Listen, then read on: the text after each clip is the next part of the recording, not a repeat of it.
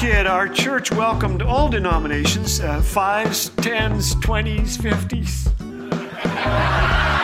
Thanks for joining us today. You're listening to Laugh Again with Phil Callaway.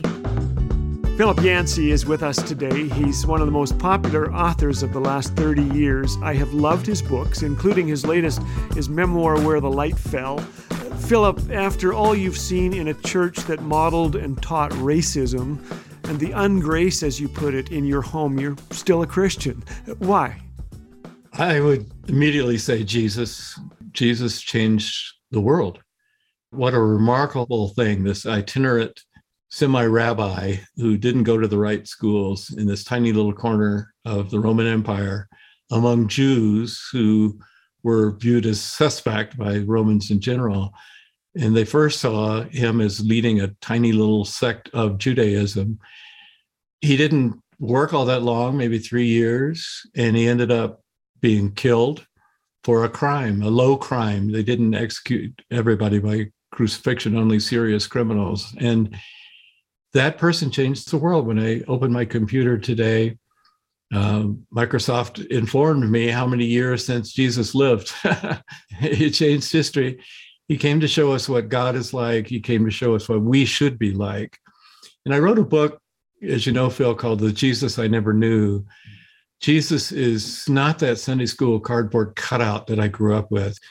He's brilliant, he's creative, he's compassionate, he's elusive, he's hard to pin down.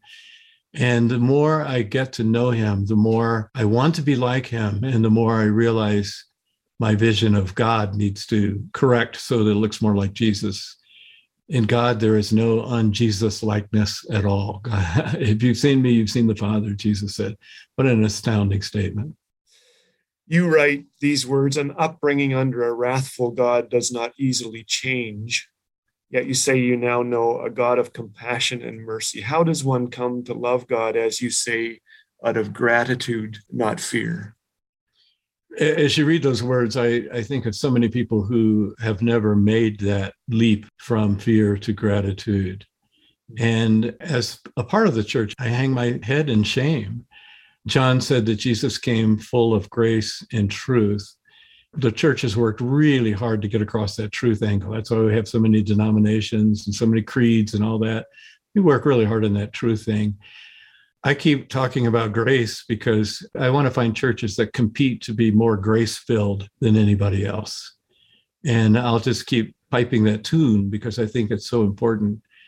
The world is thirsty for grace, thirsty for forgiveness, thirsty for love. And we have the answer. Jesus said, it's the living water. Here it is. Drink. It's free.